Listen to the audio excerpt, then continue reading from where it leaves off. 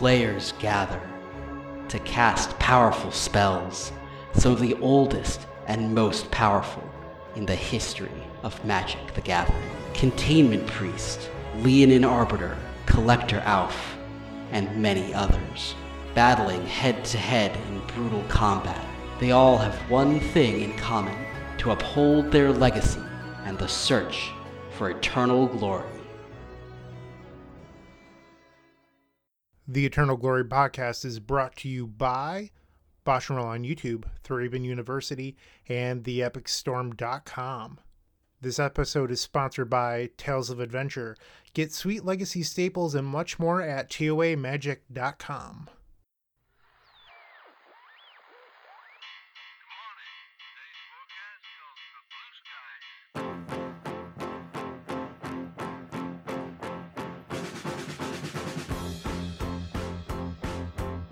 Hello, and welcome to episode 72 of the Eternal Glory podcast, Judge Shred. We've already recorded 30 minutes of introductions and banter for this week, available in our Patreon-exclusive pre-show. Check out patreon.com/eternalglory to gain access.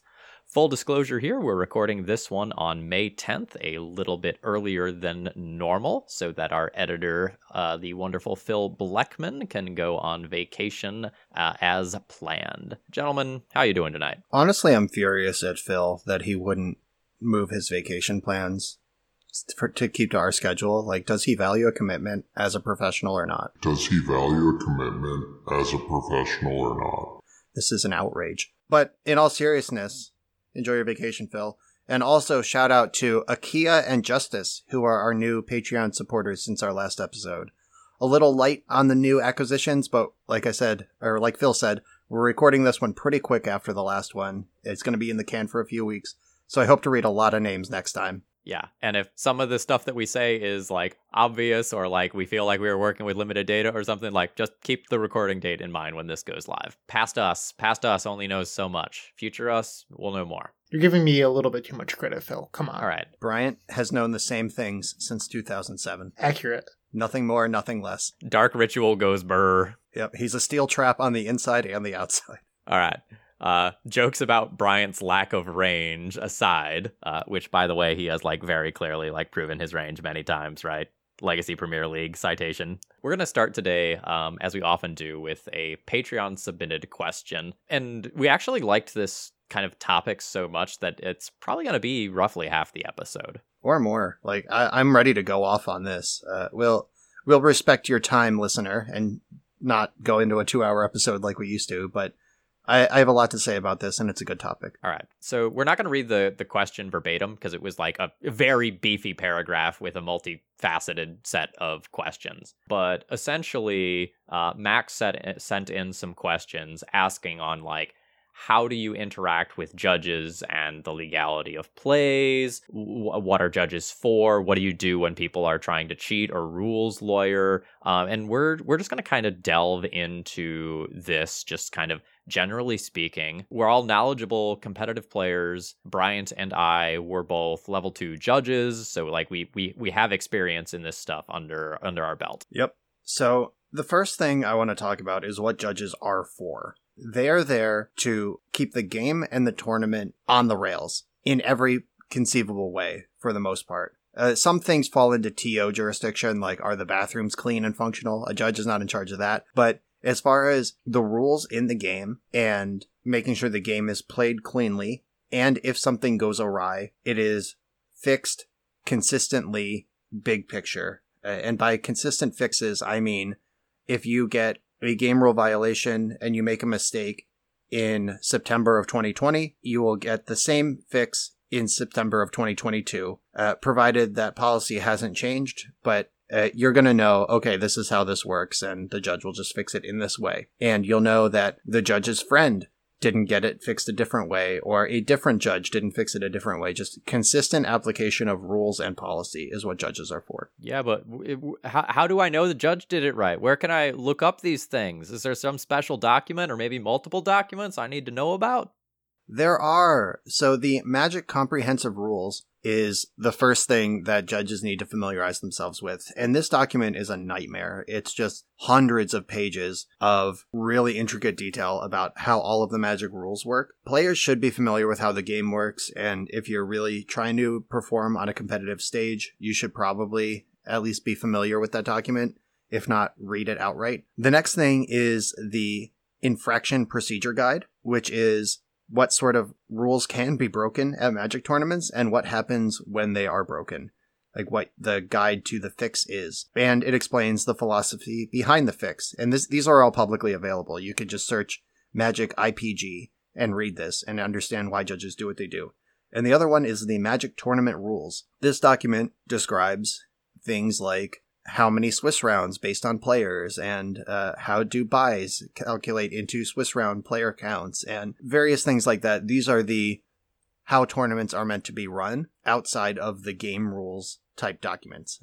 And the three of those things together are the triumvirate from which judges do basically everything. Quick thing here. In 2019, I believe, they made it so that when you were getting deck checked, you can watch your deck be checked. It completely changed the game for me because I would always be super paranoid that somebody was going to steal my deck, which is something that happened at a Gen Con in the early thousands. But, you know, you hear rumors of that stuff forever, and it just made me terrified that somebody would steal my deck. They changed that so that you can watch yourself be deck checked, and I just love it. So props to whoever came up with that. And, well, let's talk about that for a second, because they were not allowing players to watch their decks be checked at Star City, Pittsburgh, just 2 weeks ago. I was sitting next to David Lance, and he got deck checked one round, and he has a beautiful all-foil Yorian Death and Taxes list, and he was like, yeah, sure, where can I come sit with you? And they were like, you can't. We have limited resources, and we're not splitting up our judges, and we're not going to let you watch us check your opponent's deck for obvious reasons. And he was not the only person I heard make that request, and it got denied. So something is going on there. I could see Bryant's face, and I imagine Bryant would go to the mat on that one of like, F you, homie, I'm coming with you. Appeal to the TO, appeal to whoever you need to. But yeah, it sounded wrong when they were making that decision. And that's going to help. This is going to come up later in how you talk to judges. The way you talk to a judge could help you reach some sort of solution here. I promise you, the solution when you're talking to a judge, no matter what the context is never to get mad and start yelling. Yep. Treat it like any interaction with an authority figure, a teacher, whatever you have kind of for a template. You know, if you present facts, you know, make your case, you know, show why you believe something is that way, you're going to have a much better conversation. Right. Let's circle back to that because we are going to talk about what if a judge is wrong later, a little down the road. The next thing I want to talk about is how judges answer questions. And judges answer questions. Basically, they will answer a rules question so you understand the rules. They will not coach you to make a correct play or an incorrect play. They won't coach you at all. If you call a judge over, let's pretend you are Steve Sadin playing Flash Hulk.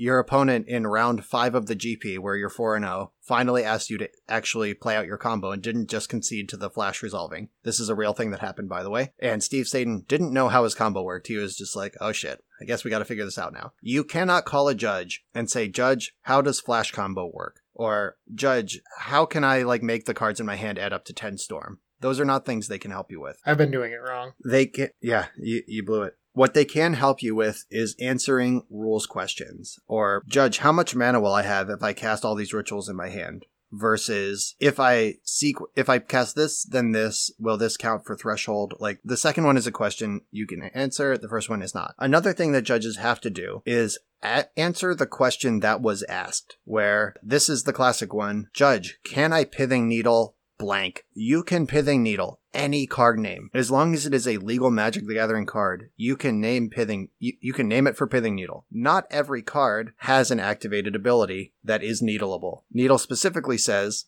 unless it's a mana ability. Judge, can I Pithing Needle Lion's Eye Diamond?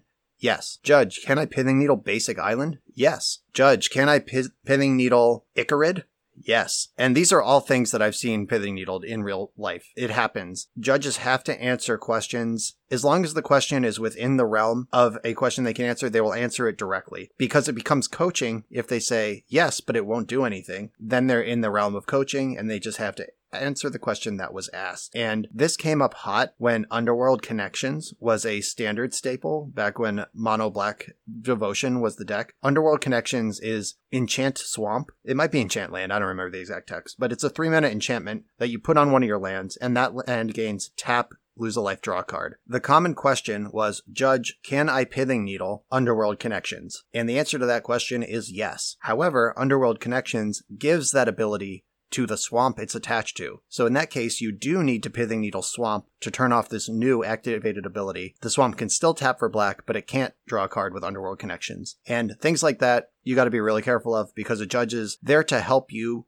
play a clean game, but they are not there to help you play a good game. You have to do that on your own. And I'm going to give our listeners at home a big tip here. So usually you raise your hand in the air, you call judge, you ask your question, the judge answers your question, gives you an extension on time, and then goes about their way. If the judge gives you that time extension and then stands there watching your game, waiting for something to happen, think about what you're doing. You might have asked something poorly and not gotten the information you wanted. Because I've definitely seen multiple of these Pithing Needle calls where the judge is waiting. All right, I answered your question, but I need to stand here because I know what's about to happen, but I can't tell you preemptively to stop this. Yeah, that's a good life hack. If the judge doesn't walk away after you get your answer, you're probably about to mess up. The next question here is when do you call a judge? And the first thing I'll say here is I don't think people call judges enough. Judges are there to clarify rules for you. When you are playing at home on Magic Online, the Magic Online game engine takes care of a lot of the things that a judge could do for you in real life. If you are not sure physically, hey, what order do these things go on the stack? Does my trigger go on first, or does my opponent's trigger go on? How does this fringe interaction work? You can ask a judge to clarify those things, and they will give you the information that they can give you. You are not the bad guy. You are not angle shooting if you call a judge. It is not outside assistance to call a judge and ask hey, how does this work? That person is there to help the event run smoothly and to make sure people are on the up and up when it comes to interactions. Right. Judges are not the police. You don't call a judge when something is a crisis. You call a judge if you just have a question. Think of a judge as Google rather than 911. Feel free. You can Google whatever you want, get the answer. I've been playing Magic for a long time. I was a level 2 judge myself until I just let certification lapse this year and played at the highest level of this game. And I still am good once or twice a tournament to call a judge, just make sure something works the way I think it does. And it's perfectly normal to just be oh, I got a question. Hold on a sec. Call a judge. You walk away from the table. They answer your question. Then you sit back down. Do that. Use them. That's what they are there for. A lot of times, if your opponent doesn't understand something that's going on and you can't articulate it clearly, you can call a judge and have them do that for you. So, for example, with Thalia and Trinisphere and things like that, all sorts of fringe weird interactions can come up. And you can just say okay, I know it costs this much. Hey, judge, can you explain to my opponent why this is the case? Right. And a really important layer to this as well is only judges can answer those questions. Your opponent does not have your best interest at heart, which is something we're going to talk about in the second part of this section, where if you say to your opponent, can I Pithing Needle your Lion's Eye Diamond? Hell yeah, brother. Go for it. Get in there. Or how big is that Tarmogoyf?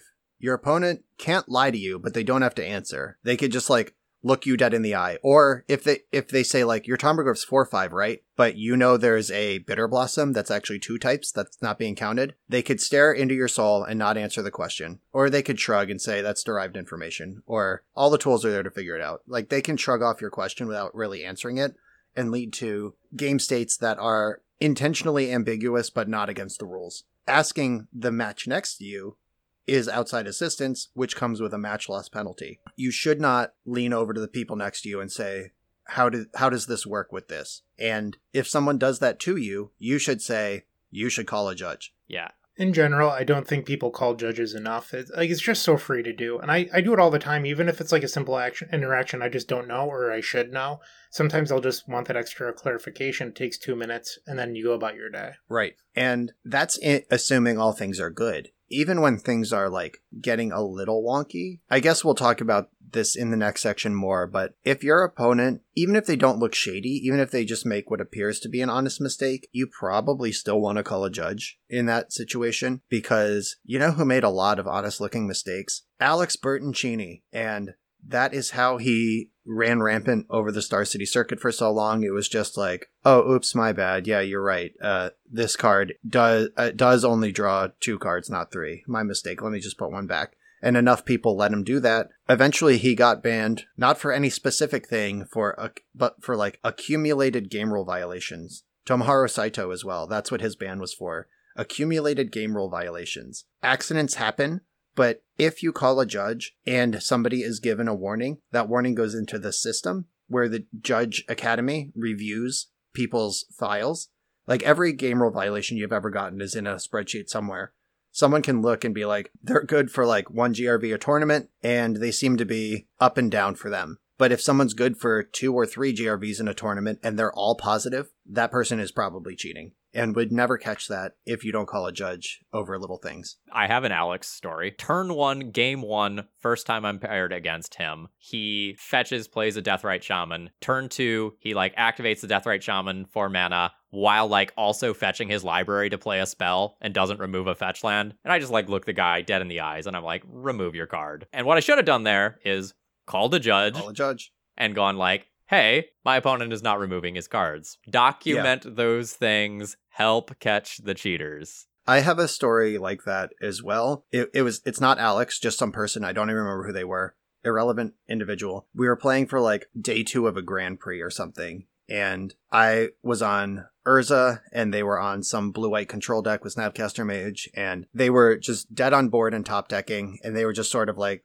2 turns in a row. They were like cryptic to tap draw, just sort of treading water, not doing anything. And I have Grafdigger's Cage in play. I go to combat on the 3rd turn, my 3rd lethal combat in a row. They go into the tank for a little bit with their 1 card in hand, and they're like, Snapcaster Mage. And I said, okay. And then they targeted Cryptic Command, and I said, okay. No rules have been broken yet. And then they tried to cast Cryptic Command, and I said, cut it out. And they said, okay, I'll concede. Where my mentality at the time was, this cheaty shit isn't going to work against me. Just pack up your cards, kid. Like, who do you think I am? But my mentality should have been protecting tournament integrity. That person, if I had called a judge, would have been DQ'd 100%. Just even the most amateur investigation from a trained judge would result in, yes, I tried to cast my spell through a Cryptic Command or through a Grafdigger's Cage. And intentionally breaking the rules is cheating. And in my head, it was like, their tournament is over anyway. It didn't work against me. Not a big deal. But I thought about it for like weeks after that of like, damn, I let a cheater go. And that feels really bad once you really dial in on what that means for the next person who maybe isn't as sharp or forgets about their Grafdigger's Cage, and that cheater gets away with a game win. Like, you really got to call that shit. Going back to the how to talk to a judge question, one thing I've noticed that cheaters, their stories always change a little bit, and that's how you can often find someone that may not be telling the truth about their situation. And I have a good, memory of playing in day 2 of Grand Prix Las Vegas. I get paired against somebody on Black Red Reanimator. On their 2nd turn, they put Gristlebrand into play. They put Sire of Insanity into play. They think for a little bit. They move some cards around in their hand. And then they say, go, and discard to 7. I look at my opponent for a solid 20 seconds. I don't say a word. I look at Joe Lissette, who's sitting next to me. He looks at me. I look back at my opponent. It's now like 30-ish seconds. I go to untap.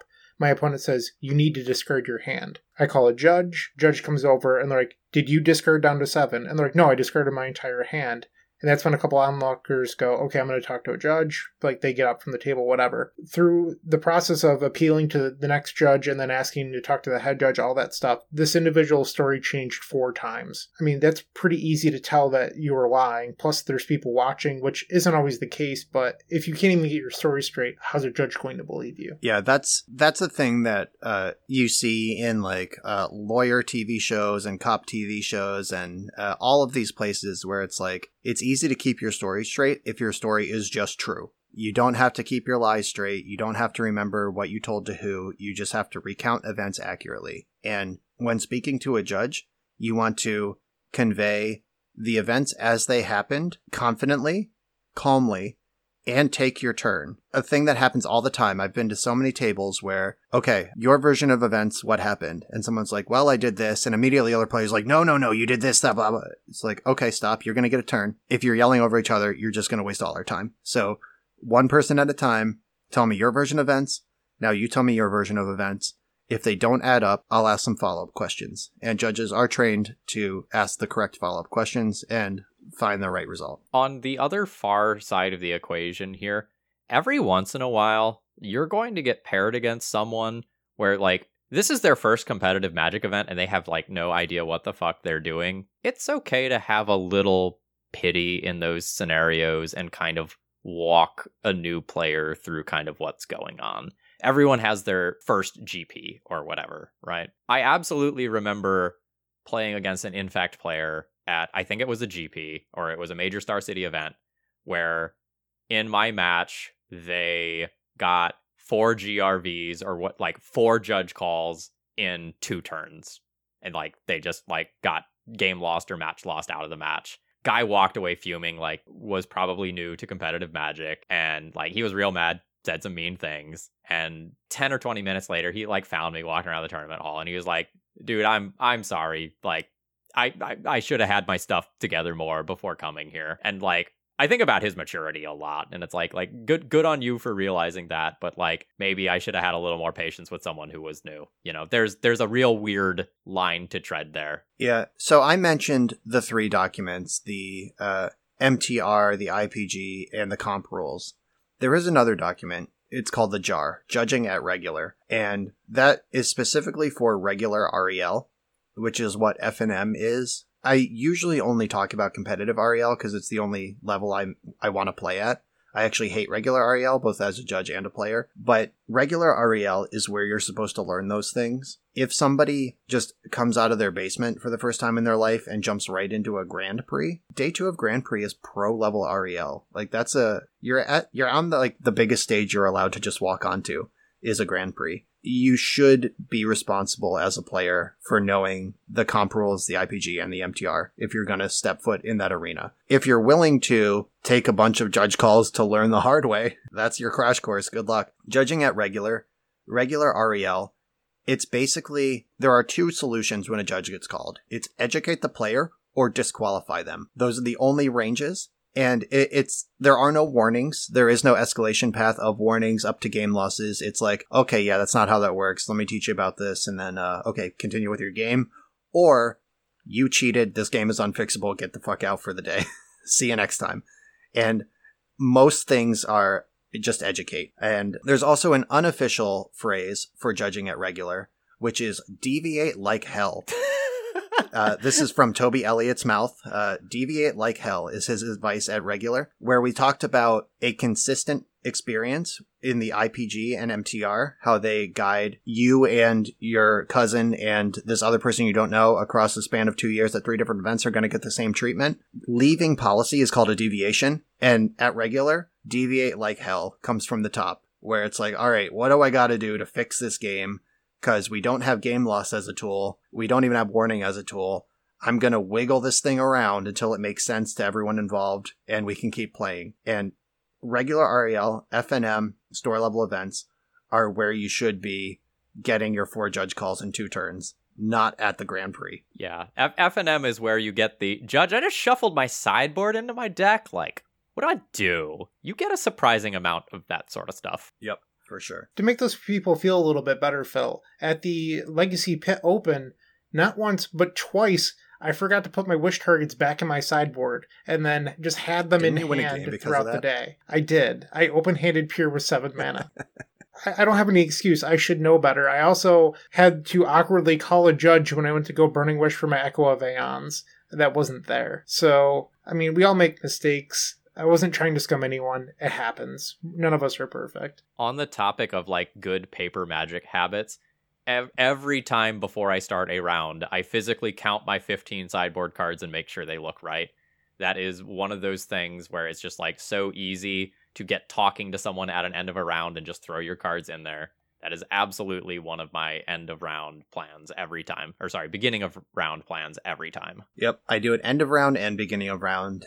The amount of time I spend on that might be slightly neurotic. Like, I actually organize my sideboard by, like, color and mana cost, and those 15 cards are not only in my sideboard, but in the same order. That's what I do. At the end and the beginning of every round. That just helps. Another point on this, with how to talk to a judge, if you make a mistake, you call a judge, and you be honest about exactly what you did, and you do it as soon as you notice. Because mistakes happen. Judges have all sorts of vehicles to fix mistakes. The vehicle for fixing a player lying about a game state, or letting an illegal game state persist, or lying to a judge is disqualification. It's cheating. So if you open your 7-card hand, Bryant, there's a little nuance that I'll explain, but if it's game 1 and you open your 7-card hand and Peer into the Abyss is in it, you need to raise your hand and call a judge. The judge will say, okay, no damage has been done, the game hasn't started, let's just fix this and carry on. I'm pretty sure in current policy you don't even lose a card. They just take that card into your sideboard, fix the deck, and you replace it with a legal card. It's not even a forced mulligan or anything. It's very lenient when no damage is done. If you just pocket it, you just stone face it, you're like, oh shit, I fucked up. I'm going to play through this game and just not cast the Peer, or hope they don't notice it's not a main deck card. And it gets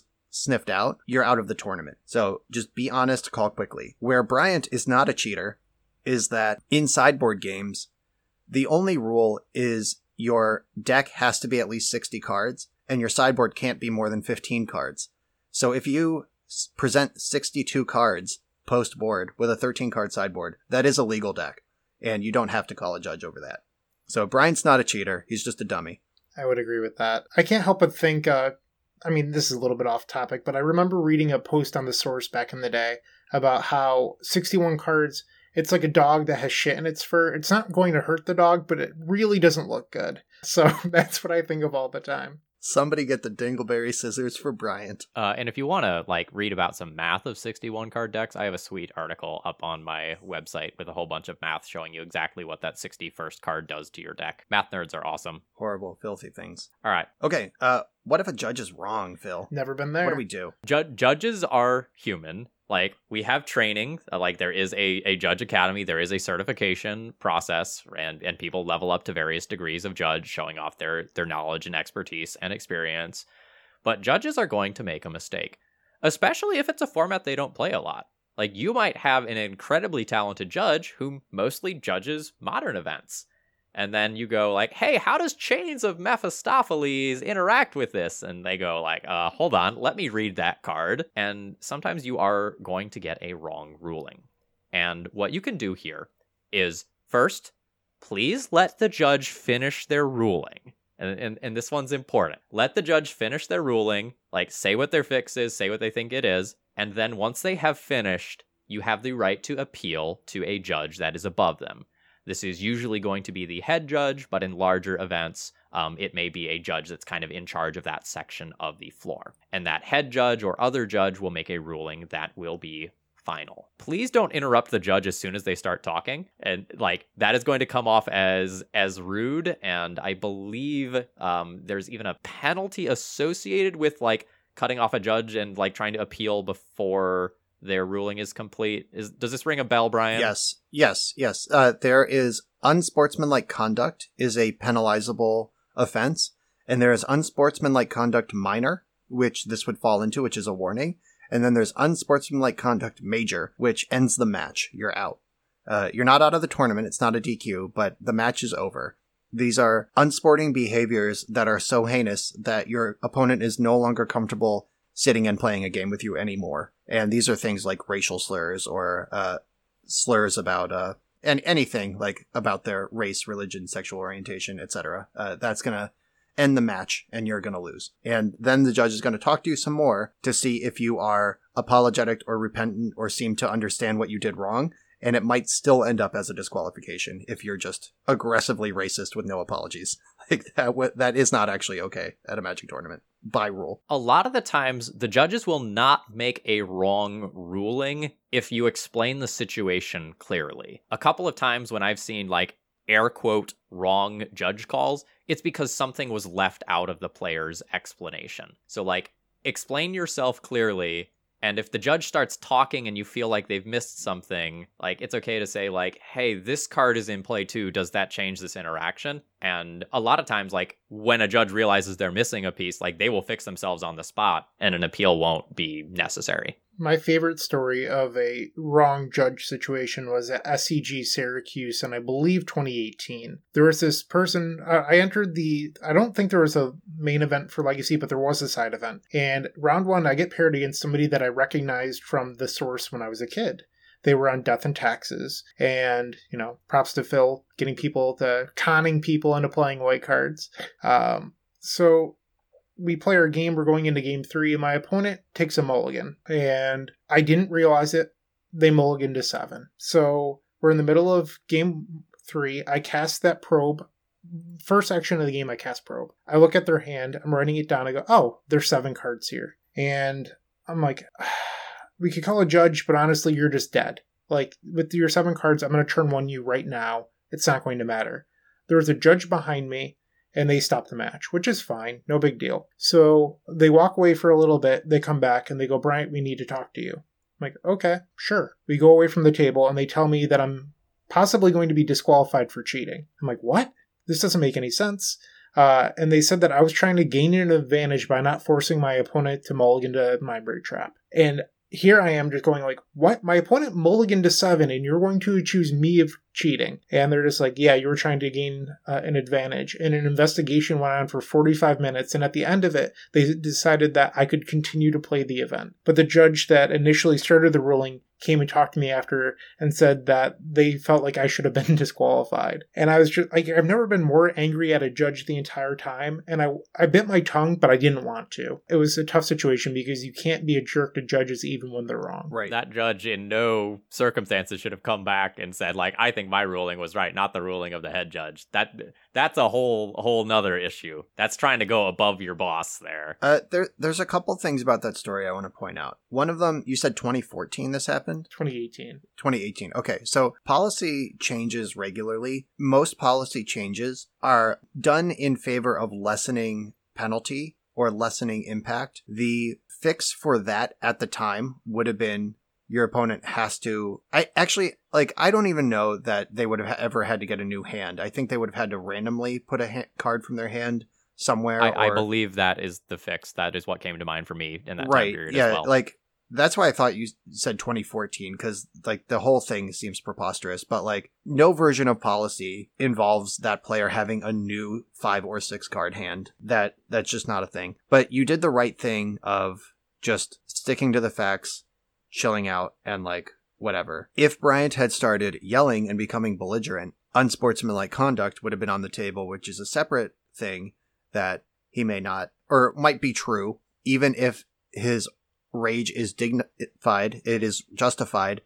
You can't pop off on a judge. Cedric Phillips, beloved Cedric Phillips, spent an amount of time banned from tournaments because of a situation like this. He was accused of cheating, and the judge was completely wrong.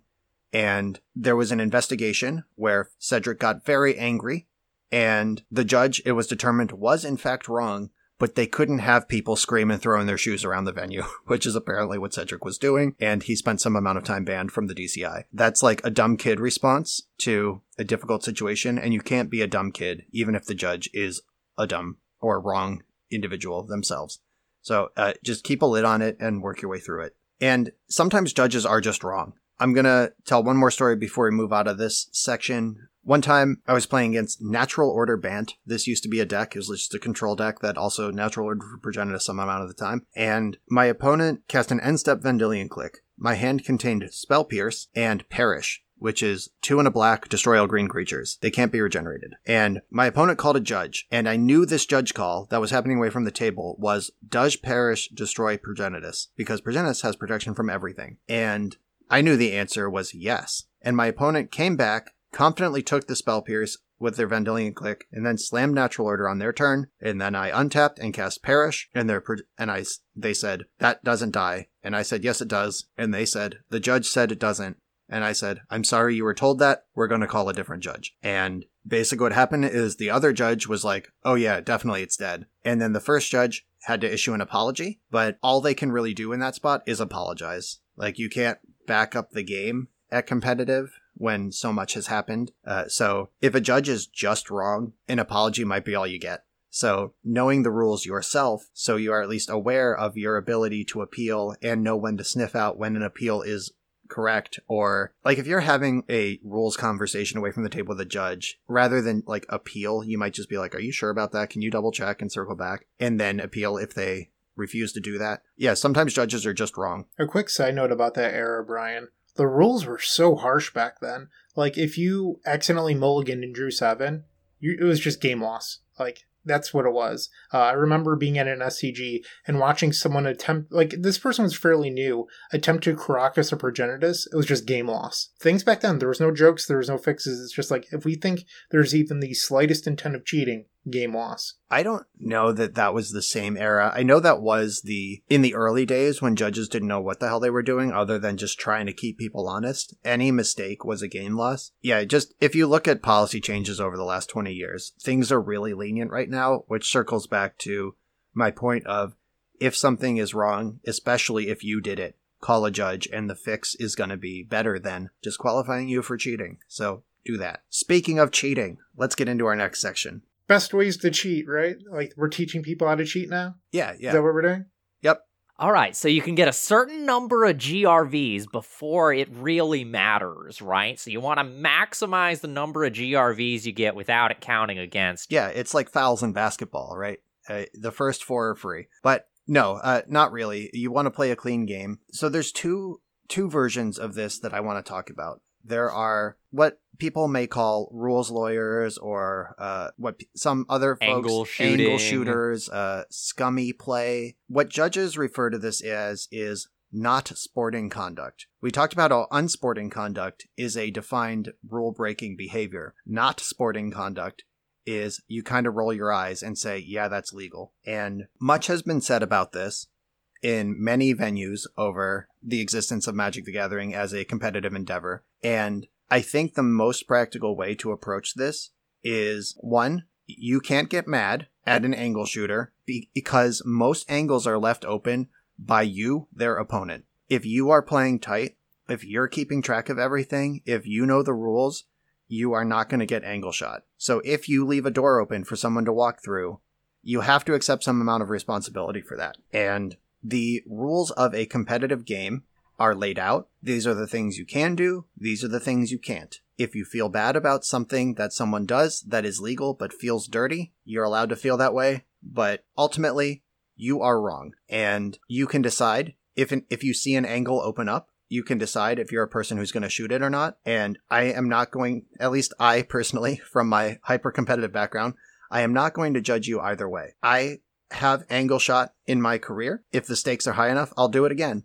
But in general, I'm at a point now as like an older, more mature individual where I will either correct something that I see, like a mistake that leaves a door open, or I will just assume the best of my opponent and I know what they meant and just play right. But if it's like the Pro Tour final or about to Pro Tour top 8 or finals of a PTQ, I don't know what my line is, but at some point I'm going to take the angle if it's left for me. I want to just like remind our audience viewers at home that many like amazing on-camera moments that are like hugely memorable moments are results of someone angle shooting and realizing that their opponent doesn't notice something. I give all my legal targets fear is a great example of that one, right?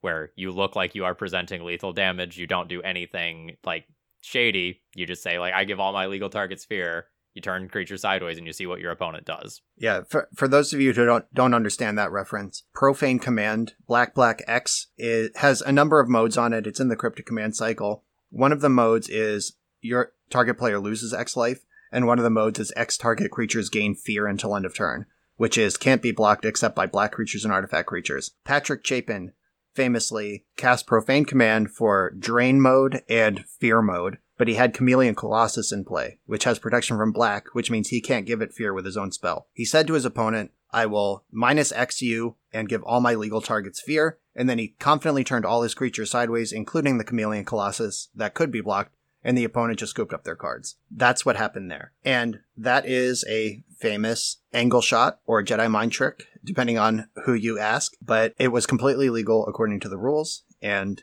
you could feel mad about that, or you can pay attention to the board state and block the Chameleon Colossus. So angle shooting is one thing, but you are also going to get opponents who try to intentionally misrepresent the way that Magic cards work, and that's different. Angle shooting is, I'm going to take my shot, I'm going to see if you're paying attention and you realize how this actually works. Whereas, like, there are some other things that are just, like, straight up cheating, and, like, there's a clear difference between those. I just want to clarify a little bit, because I feel like misrepresenting what a card does is exactly what Patrick Chapin did with his Profane Command, but he did it within the rules. So most angle shots do either create ambiguity in the game or take advantage of ambiguity in the game, but they don't break the rules. Like Patrick Chapin, if he had said, and give all my creatures fear, and put it on his opponent to realize there was an illegal target, that's cheating. But give all my legal targets fear, creating an ambiguous statement about which of his creatures are unblockable, that is legal. As long as when the opponent says, wait, I could block this, right? He says, yes, it doesn't have fear. Like, that's the difference. Okay, so let's do this with a practical example that used to come up in Legacy all the time. You have a counterbalance in play, and you have a Wear Tear, which is a split card on top of your library. So, Brian, right now, in the year 2020, what is the converted mana cost of a Wear Tear on top of your library? Well, Phil, the year is 2022, for starters. Oh my gosh, did I say 2020? It's It's been a long year. It's March 2020, and you can't tell me otherwise. But right now, the rules of split cards have been cleaned up so that the converted mana cost, or mana value, if you will, of a split card is always the total of the two halves. When it's on the stack, it's the half you cast, but when it's in your hand or in your deck or elsewhere outside of the stack in your graveyard, it is the total mana cost. So the mana cost of Wear Tear is 3 for the purposes of counterbalance. It can counter 3 drops. For the purposes of Spellseeker, you can't go get that. For the purposes of Sunforger, you can cast it. So 3 is the number. But there was a time, and Max brought this up in his original message to us, where split cards worked as each of the cards is looked at as an individual card. So a counterbalance revealing Wear Tear today counters a 3-drop. A counterbalance in 2015 would counter a 1-drop or a 2-drop, but not a 3-drop. Because counterbalance shows you the wear, it shows you the tear, but it doesn't see them together. So this is a situation, Max is a friend of mine. I was actually around when this thing happened that he brought up, where either he cast it into or a friend cast a 3-drop, and the opponent flipped counterbalance and just sort of looked at the opponent, flipped Wear Tear to counterbalance and just looked and was like, just sort of looked at them and waiting for them to put their 3-drop in the graveyard or resolve it. And the player was like, does this counter? And the player was like, they add up to 3, which is not an incorrect statement, but it doesn't affect the rules of the game at the time. And it was just sort of this weird staring match of, you gonna let me get away with this? And eventually a judge was called and it was fixed. But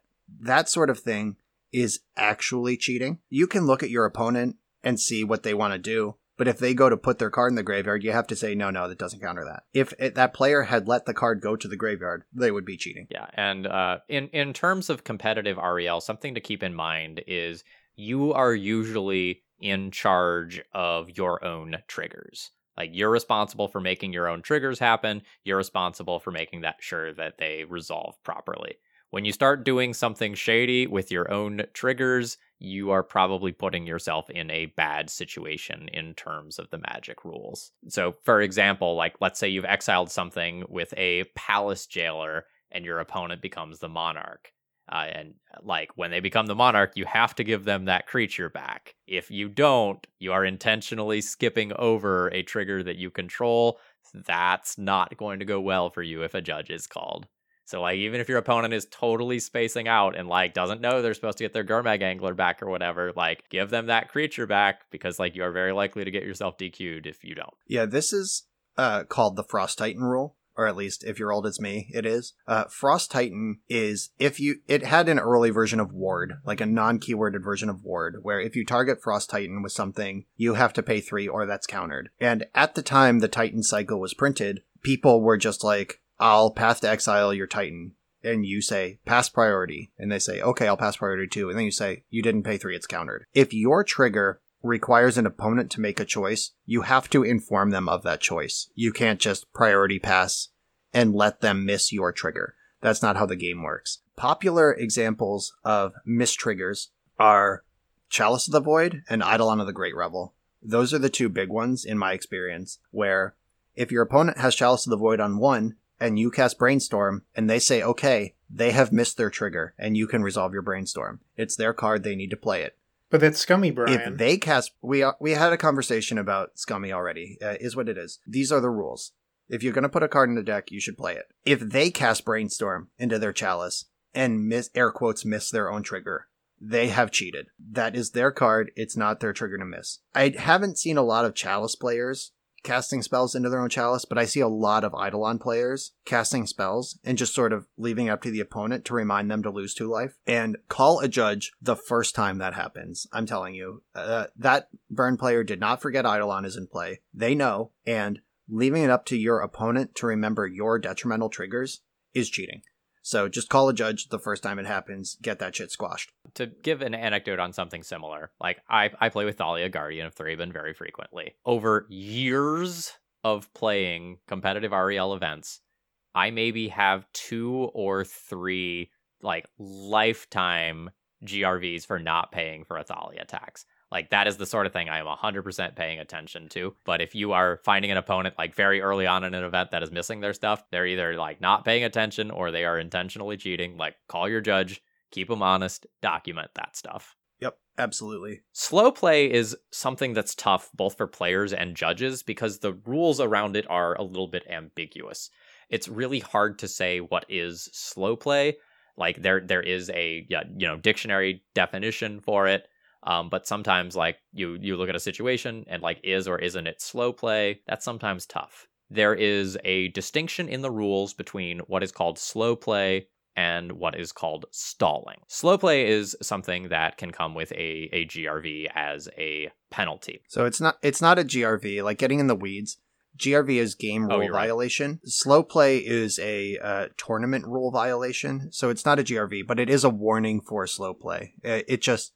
In case it matters, for those of you really in the weeds on the judge stuff, if you get 3 of the same warning in a tournament, it gets upgraded to a game loss. So you could get 2 GRVs and 2 slow play warnings, and those are 2 separate upgrade paths. So just, that may matter. But continue, okay. Phil.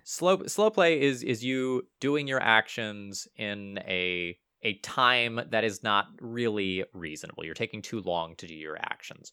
Whereas stalling is intentionally manipulating the clock to try to have an impact on the tournament. So, for example, when your control player is up a game and there's 2 minutes on the clock, and the control player is just like, yeah, as long as I ride it out for this, I win. And they're just like shuffling their cards back and forth. They're not making any decisions. They're just kind of like waiting like 30 seconds, doing nothing. And then they're like, yeah, I'm going to go to my second main phase. And then they're doing nothing there.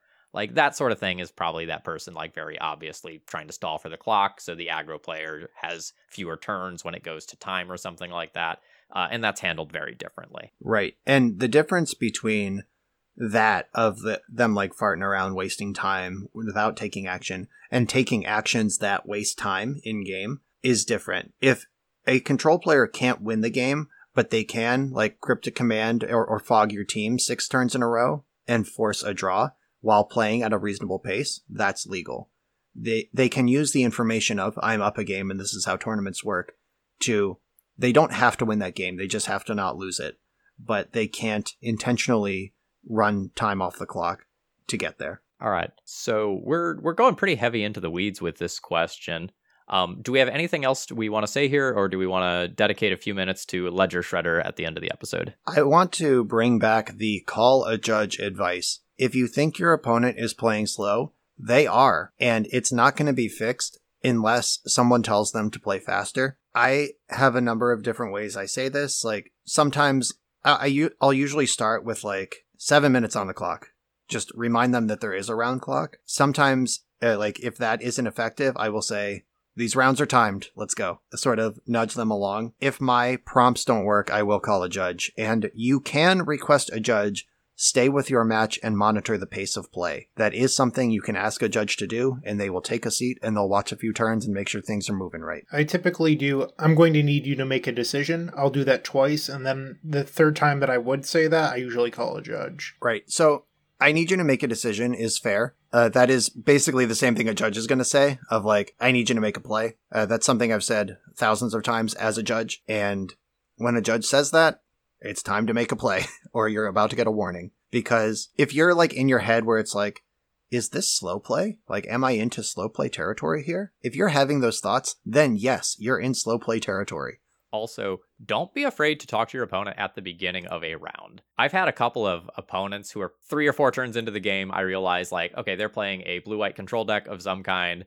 And they're, like, lollygagging. They're, like, chatting. They're, like, fetching slowly. And, like, I will poke them at the beginning of the round. And I'm like, okay, hey, this is essentially a control mirror. This is going to take a long time. We have to pick up the pace of play now. Yeah, don't wait until it's 3 minutes on the clock to call the judge or have that conversation. Like, sometimes, like, you don't want to feel like a jerk, but at the Legacy Pit Open, I played against a show and tell player who I was on 4-color Bant. I knew my rounds were going to take a long time. They were on show and tell, and they were just like a really friendly, chatty, like clearly borderline casual individual. And they were just like, when I would counter their show and tell, they'd be like, oh man, you had another Force of Will. That's a pretty good one. and like just the act of like getting their spell countered was like a 7 to 10 second ordeal. And then they're like putting in the graveyard like, oh, that's going to be tough to rebuild from. It's like, okay, shut up. Come on. Like, I understand that you want to have fun and I don't want to be a jerk, but like, you can win a game in one turn. I can't. Like, I need you to respect that this is a shared round clock. And it's okay to have those conversations. Don't say shut up though.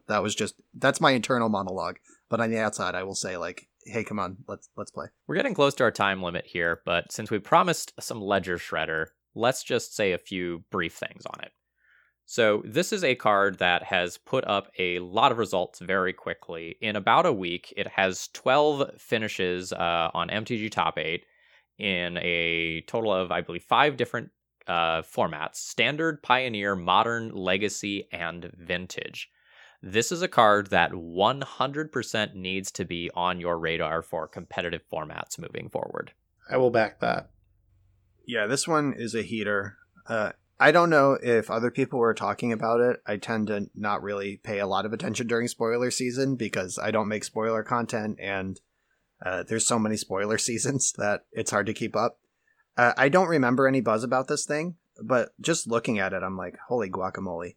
And then actually seeing it in play is nuts. We haven't read this card, have we? We need to do that. 1 in a blue, 1/3 flyer. Whenever a player casts their second spell each turn, it connives, which is draw a card, discard a card. If you discard a non-land card, it gets a +1/+1 counter. So I think when most people, myself included, first read this card, they went, it's kind of like a Sprite Dragon, but it triggers once a turn. That's kind of whatever. But a couple of distinctions here. This is whenever a player, this is you or your opponent, or if you're in Commander, you got a couple of opponents. Second spell each turn. Now, there's 2 turns in like a turn cycle in Magic, right? So you can cast 2 spells on your turn for a counter, and 2 spells on your opponent's turn for a counter, and the same is true of your opponent. So, in theory, if you both are throwing cantrips back and forth or fighting counter wars, this thing could grow 4 counters in a single turn cycle. I almost achieved that Super Saiyan level. I recorded with this card I played Mono Blue Delver, which is apparently a list that 5-0'd, and this video is going to be old news by the time you're all hearing the podcast, but go check it out. There was a turn where it was a turn 2. I cast a turn 2 Ledger Shredder, and then cast Surgical Extraction as my second spell, because Shredder counts itself as the first spell the turn you cast it. I played Shredder, Surgical Uro or some shit, and connived, and then on my opponent's turn they cast 2 spells, connive. Then on my turn, I went like, Ponder Brainstorm, connive, attack for 4. Just in one turn cycle, the first attack this thing had in play after it came off Summoning Sickness, it had already connived 3 times and attacked for 4. Just bonkers. Yeah, we had intended on really going into a deep dive in this card, but that may end up being the episode topic for next time around or something like that. I expect this is not the last time we will see this card, and if some creature like, say, Murktide Regent were to get itself banned out of Blue-Red Delver, like, I'm looking at a real sweet replacement right here. So there is one thing I would like to say. Lightning Bolt is not a card that aligns super well against Ledger Shredder because, like Brian mentioned, it counts itself and then the next card that you play on the same turn, which could be a Mishra's Bauble for 0 mana, would then make the Shredder even larger. So if you're the Delver player, if you cast a cantrip into Lightning Bolt, that also wouldn't work because Ledger Shredder will trigger before the bolt will resolve, and then your Lightning Bolt deals 3 damage to a 2/4. So, if Lightning Bolt isn't going to be effective against Ledger Shredder or Murktide Regent, a lot of people are looking at white cards right now, Prismatic Ending, Swords to Plowshares, because they also beat the bully of the format from the previous few weeks, which is Green-White Depths. So, in this Sunday's Legacy Challenge, we saw the most played deck was Jeskai Control, a deck that's certainly up Brian's alley. So, if you're looking to play competitively right now, think white cards and effects that beat those white cards. All right, I think that's a fantastic note to end on. Folks, I hope you've enjoyed, and we'll be back again in 2 weeks. Keep on shredding, and tag us in sweet Ledger Shredder screenshots. Like, we would love to see those. Yeah, we're going to revisit this card next time we record, I'm sure.